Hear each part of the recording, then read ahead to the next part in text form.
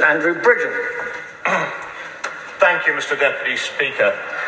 We've experienced more excess deaths since July 2021 in the whole of 2020. Unlike the pandemic, however, these deaths are not disproportionately of the old. In other words, the excessive deaths are striking down people in the prime of life. But no one seems to care. I fear history will not judge this House kindly. Worse still, in a country supposedly committed to free and frank exchange of views, it appears that no one cares that no one cares. Well, I care, Mr. Deputy Speaker, and I credit those members here in attendance today who also care. And I'd also like to thank the Honourable Member for Lincoln for his support, and I'm sorry that he couldn't attend today's debate. It's taken a lot of effort and more than 20 rejections to be allowed to raise this topic, but at last we're here to discuss the number of people dying. Nothing could be more serious. Numerous countries are currently gripped in a period of unexpected mortality, and no one wants to talk about it. It's quite normal for death numbers to fluctuate up and down by chance alone. But what we're seeing here is a pattern repeated across countries, and the rise has not let up.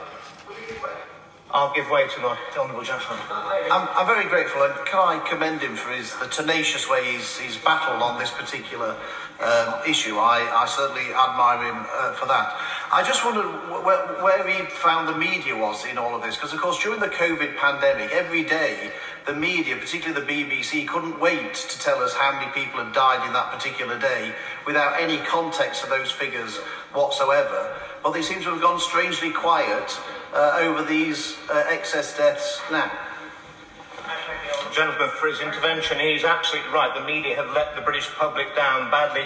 There will be a full press pack going out to all media outlets following my speech with all the evidence to back up all the claims I'll make in that speech, but I don't doubt there'll be no mention of it in the mainstream media. You might think that a debate about excess deaths is going to be full of numbers. This speech does not have that many numbers because most of the important numbers are being kept hidden. Other data has been oddly presented in a distorted way, and concerned people seeking to highlight important findings and ask questions have found themselves inexplicably under attack. Before debating excess deaths, it's important to understand how excess death is determined. To understand if there is an excess, by definition, you need to estimate how many deaths it would have been expected. The Organisation of Economic Cooperation and Development used 2015 to 2019 as a baseline, and the Government's Office of Health Disparities and Improvement uses 2015 to 2019 baseline modelled to allow for ageing, and I've used that data here. Unforgivably, the Office of National Statistics have included deaths in 2021 as part of their baseline calculation for expected deaths, as if there was anything normal about the deaths in 2021. By exaggerating the number of deaths expected, the number of excess can be minimised. Why would the ONS want to do that? There's just too much that we don't know, and it's not good enough, Mr. Deputy Speaker. The ONS published promptly each week the number of deaths that were registered. And while this is commendable, it's not the data point that really matters. There's a total failure to collect, never mind publish, data on deaths that are referred for investigation to the coroner. Why does this matter? A referral means that it can be many months, and given the backlog, many years before a death is formally registered. Needing to investigate the cause of a death is fair enough.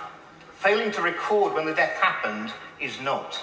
Because of this problem, we actually have no idea how many people actually died in 2021. Even now, the problem is greatest for the younger age groups, where there's a higher proportion of deaths are investigated.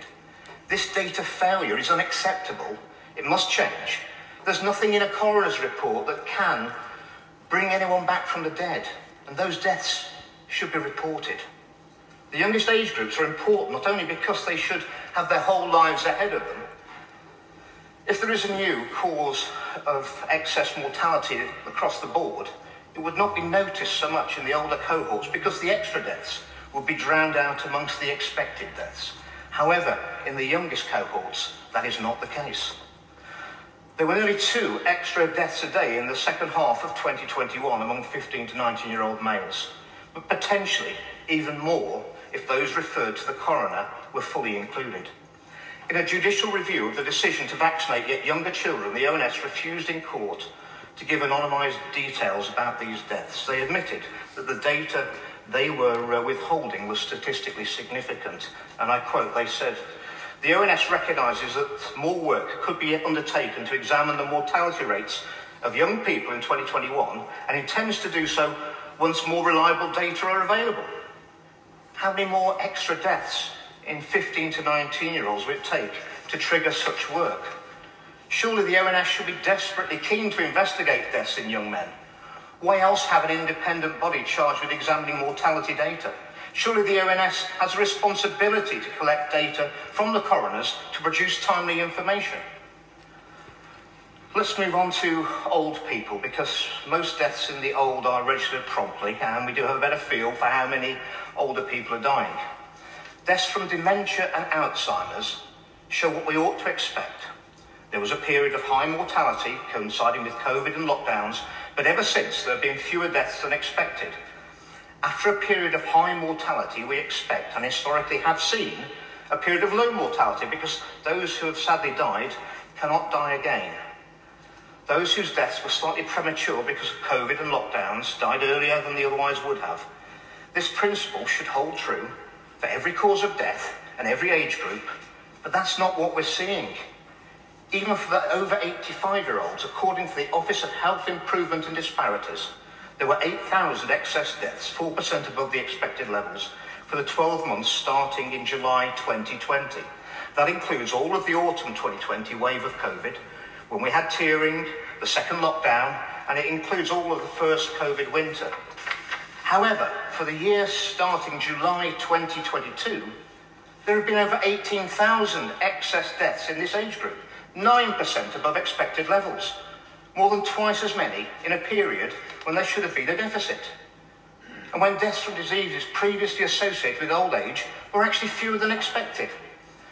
Mr. Deputy Speaker, I've raised my concerns around NG163 and the use of midazolam and morphine, which may have caused and may still be causing premature deaths in the vulnerable.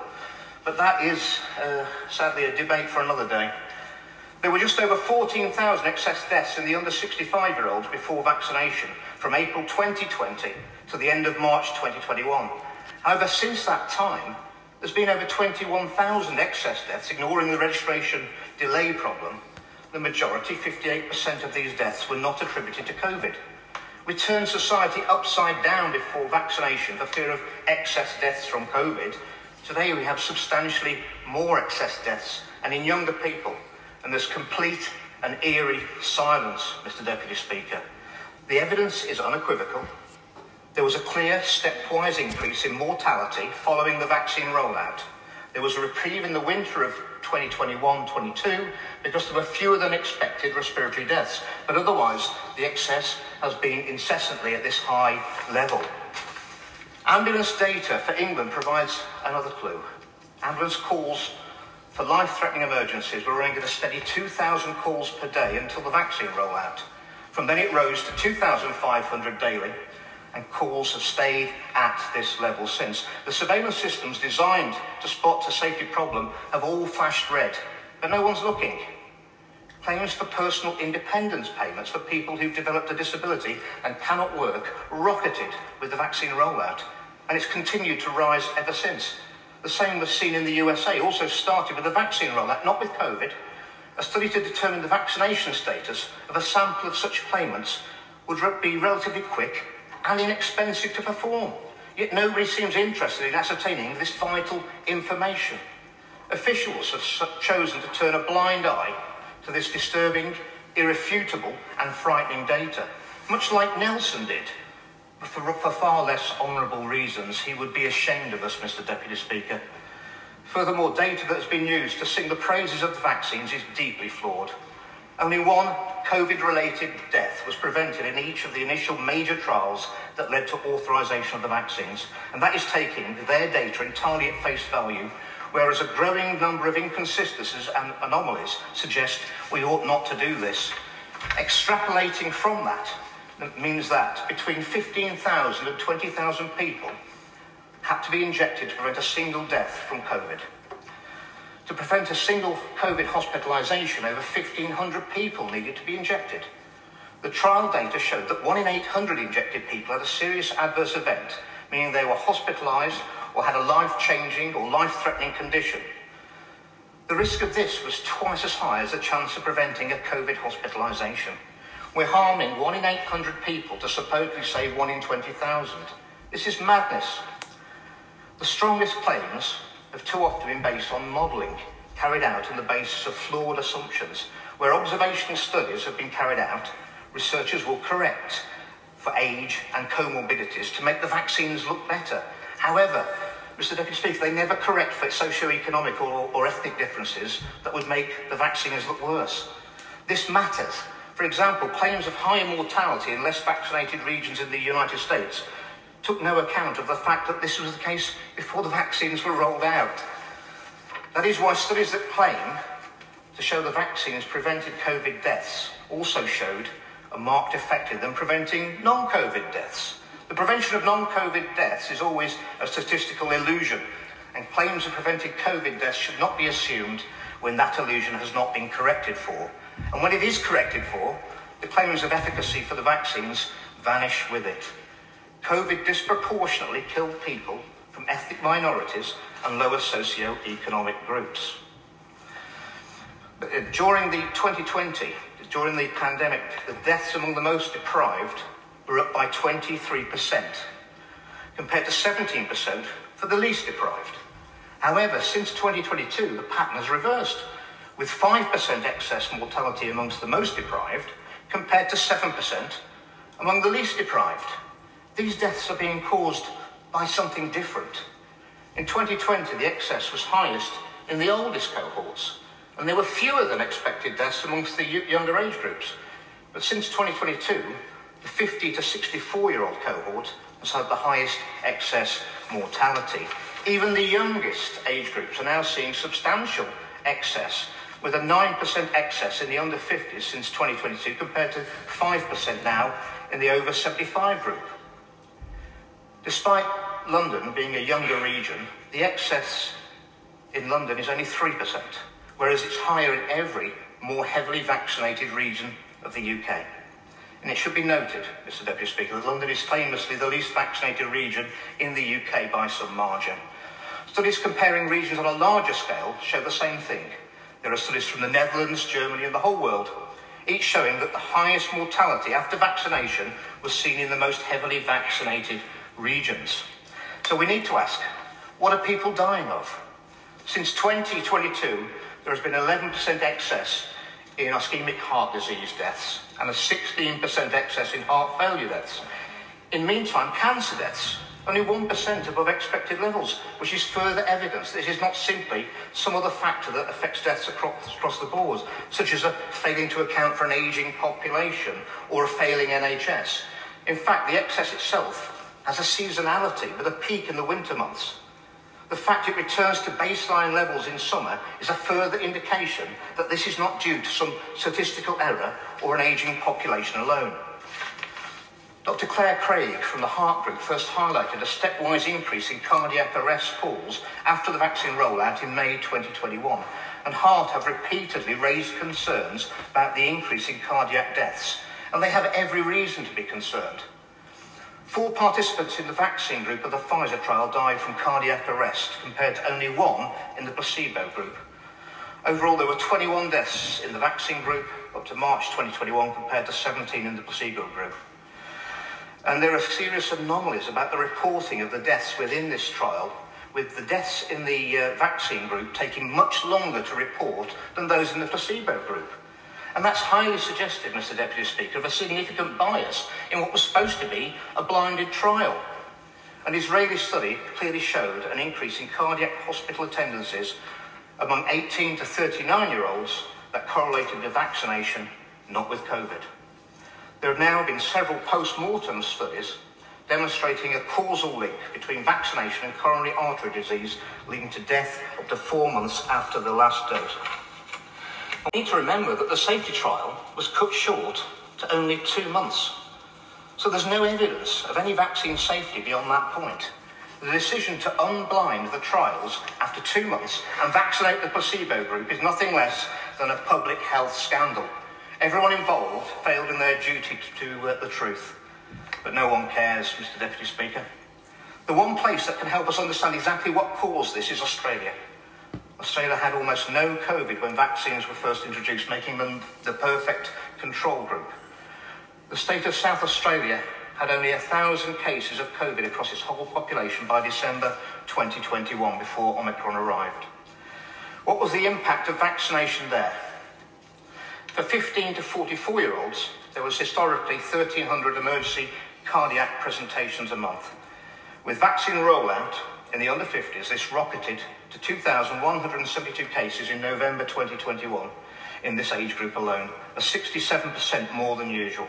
Overall, there were 17,900 South Australians who had a cardiac emergency in 2021, compared to only 13,250 in 2018, a 35% increase. It is clearly the vaccine that must be the number one suspect in this, and it cannot be dismissed as just a coincidence. Australian mortality overall has increased from early 2021, and the increase is due to cardiac deaths. These excess deaths are not due to an ageing population, because there are fewer deaths in the diseases of old age. These deaths are not an effect of COVID, because they've happened in places where COVID had not reached. And they're not due to low statin prescriptions or undertreated hypertension, as Chris Whitty would suggest, because prescriptions did not change, and any effect would have taken many years and been very small. The prime suspect must be something that was introduced to the population as a whole, something novel. The prime hypothesis must be the experimental COVID-19 vaccines. The ONS published a data set of deaths by vaccinated and unvaccinated. At first glance, it appears to show that the vaccines are safe and effective. However, there were several huge problems with how they presented that data. One was that for the first 3-week period after injection, the ONS claimed there were only a tiny number of deaths, the number the ONS would normally predict to occur in a single week. Where were the deaths from the usual causes?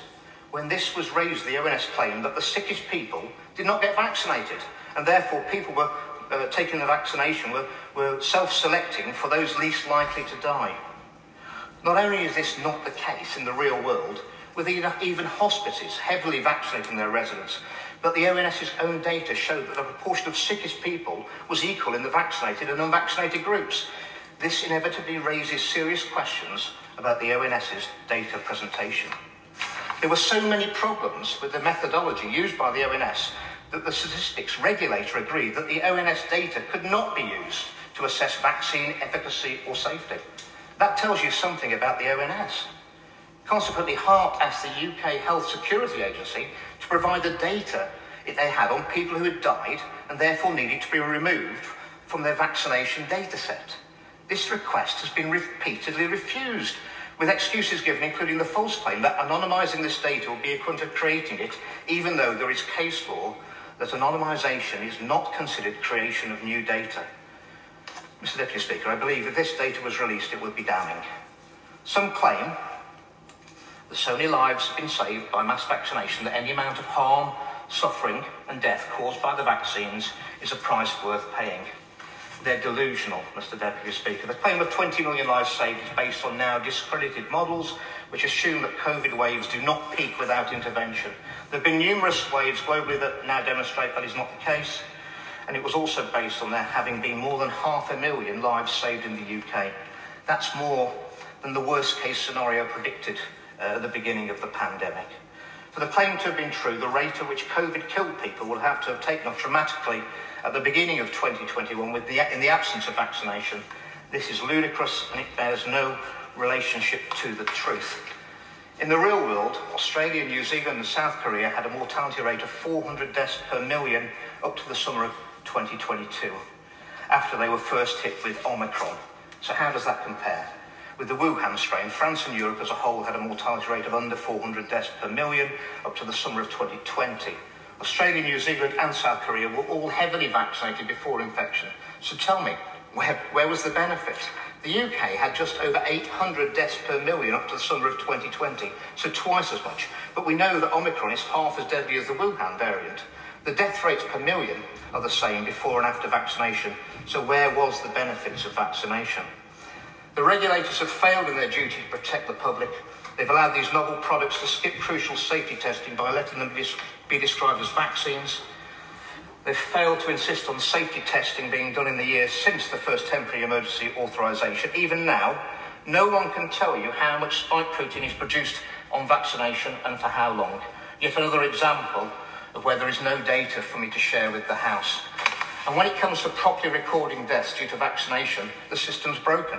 Not a single doctor registered a death from a rare brain clot before doctors in Scandinavia forced the issue and the MHRA acknowledged the problem. Only then did these deaths start to be certified by doctors in the UK.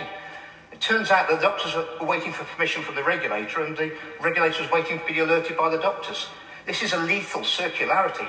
Furthermore, coroners have written Regulation 28 reports highlighting deaths from vaccination to prevent further deaths, yet the MHRA said in a response to an FOI that they had not received any of them. The system we have in place is clearly not functioning to protect the public. The regulators also missed the fact that in the Pfizer trial, the vaccine was made for the trial participants in a highly controlled environment, in stark contrast to the manufacturing process used for the public rollout, which was based on a completely different technology. And just over 200 participants were given the same product that was given to the public. But not only was the data from these people never compared to those in the trial for efficacy and safety, but the MHRA have admitted that they dropped the requirement to provide the data. That means there was never a trial on the Pfizer product that was actually rolled out to the public. And that product has never been compared to the product that was actually trialled. The vaccine mass production processes use vats of Escherichia coli and present a risk of contamination with DNA from the bacteria as well as bacterial cell walls, which can cause dangerous reactions. This is not theoretical, Mr. Deputy Speaker. This is now sound evidence that's been replicated by several labs across the world, and the mRNA vaccines were contaminated by DNA which far exceeded the usual permissible levels. Given that this DNA is enclosed in lipid nanoparticle delivery system, and it's arguable that even the permissible levels have been far too high, these lipid nanoparticles are known to enter every organ of the body, as well as this potentially causing some of the acute adverse reactions seen. There is a serious risk of this foreign bacterial DNA inserting itself into human DNA. And will anybody investigate? No, they won't. I'll give way on that point. Conscious that time is tight. I recognise that the Honourable Gentleman is making a very, very powerful case. Does he agree with me that the government should be looking at this properly and should commission a review into the excess deaths, partly so that we can reassure our constituents that the case he's making is not in fact valid and that the vaccines have no cause behind these excess deaths? I thank the Honourable Gentleman for his support on this topic, and of course that is what exactly any responsible government should do. I wrote to the Prime Minister on the 7th of August 2023 with all the evidence of this, but sadly, Mr Deputy Speaker, I still await a response. What will it take to stop these products? Their complete failure to stop infection was not enough, and we all know plenty of vaccinated people who've caught and spread COVID. The mutation of the virus to a weaker variant, Omicron, that wasn't enough. The increasing evidence of the serious harms to those of us that were vaccinated, that's not enough. And now the cardiac deaths and the deaths of young people is apparently not enough either.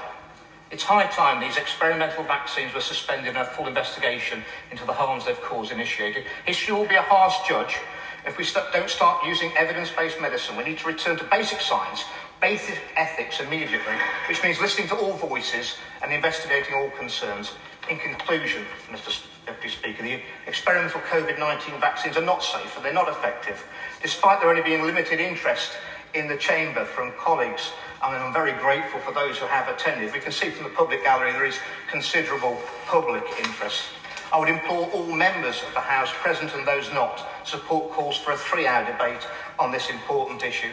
And Mr. Deputy Speaker, this might be the first debate on excess deaths in our Parliament. Indeed, it might be the first debate on excess deaths in the world, but very sadly, I promise you, won't be the last. Thank you, Mr. Deputy Speaker. Can I start by congratulating the Honourable Member for North West Leicestershire for securing this important debate. I do only have 5 minutes of the 30 minutes debate to respond, so I will try and cover all the points if I can. Can I start by acknowledging that he is correct? We have seen an increase in excess deaths in the last year. However, his analysis is something I will disagree with, because the causes that he refers to are simply do not bear to the statistics that we have. There have been a combination of factors contributing to the increase in excess deaths, including in the last year high flu prevalence, the ongoing challenges of COVID-19. We had the strep A outbreak, and conditions such as heart disease, which he touched on, diabetes and cancer. Because we had virtually a lockdown of routine health services over a 2-year period, many of those are now coming forward with increased morbidity and mortality as a result of that. And starting with winter flu, the number of positive tests last year peaked at 31.8%, the highest seen in the last 6 years. And interim analysis from the UK HSA indicated the number of deaths in England associated with flu was far higher than pre-pandemic levels. So excess deaths due to flu last winter is sadly part of the answer. And he touched on the independent body of the ONS. Well, their figures show that the leading cause of death in England is still dementia, which accounts for about 10% of all deaths. But they do also look at the cause of excess deaths. And if you look at the figures as of June this year, the top 3 causes of excess deaths are respiratory illnesses, dementia, and ischemic heart disease, which is often caused by an increase in cholesterol, smoking, not having a blood pressure check. So there's a number of reasons, and they are often chronic conditions that people have had for years, decades in fact, some people, and are not acute illnesses. Now, just to touch on some of the points that he has made in these points in the 3 minutes I have left to respond.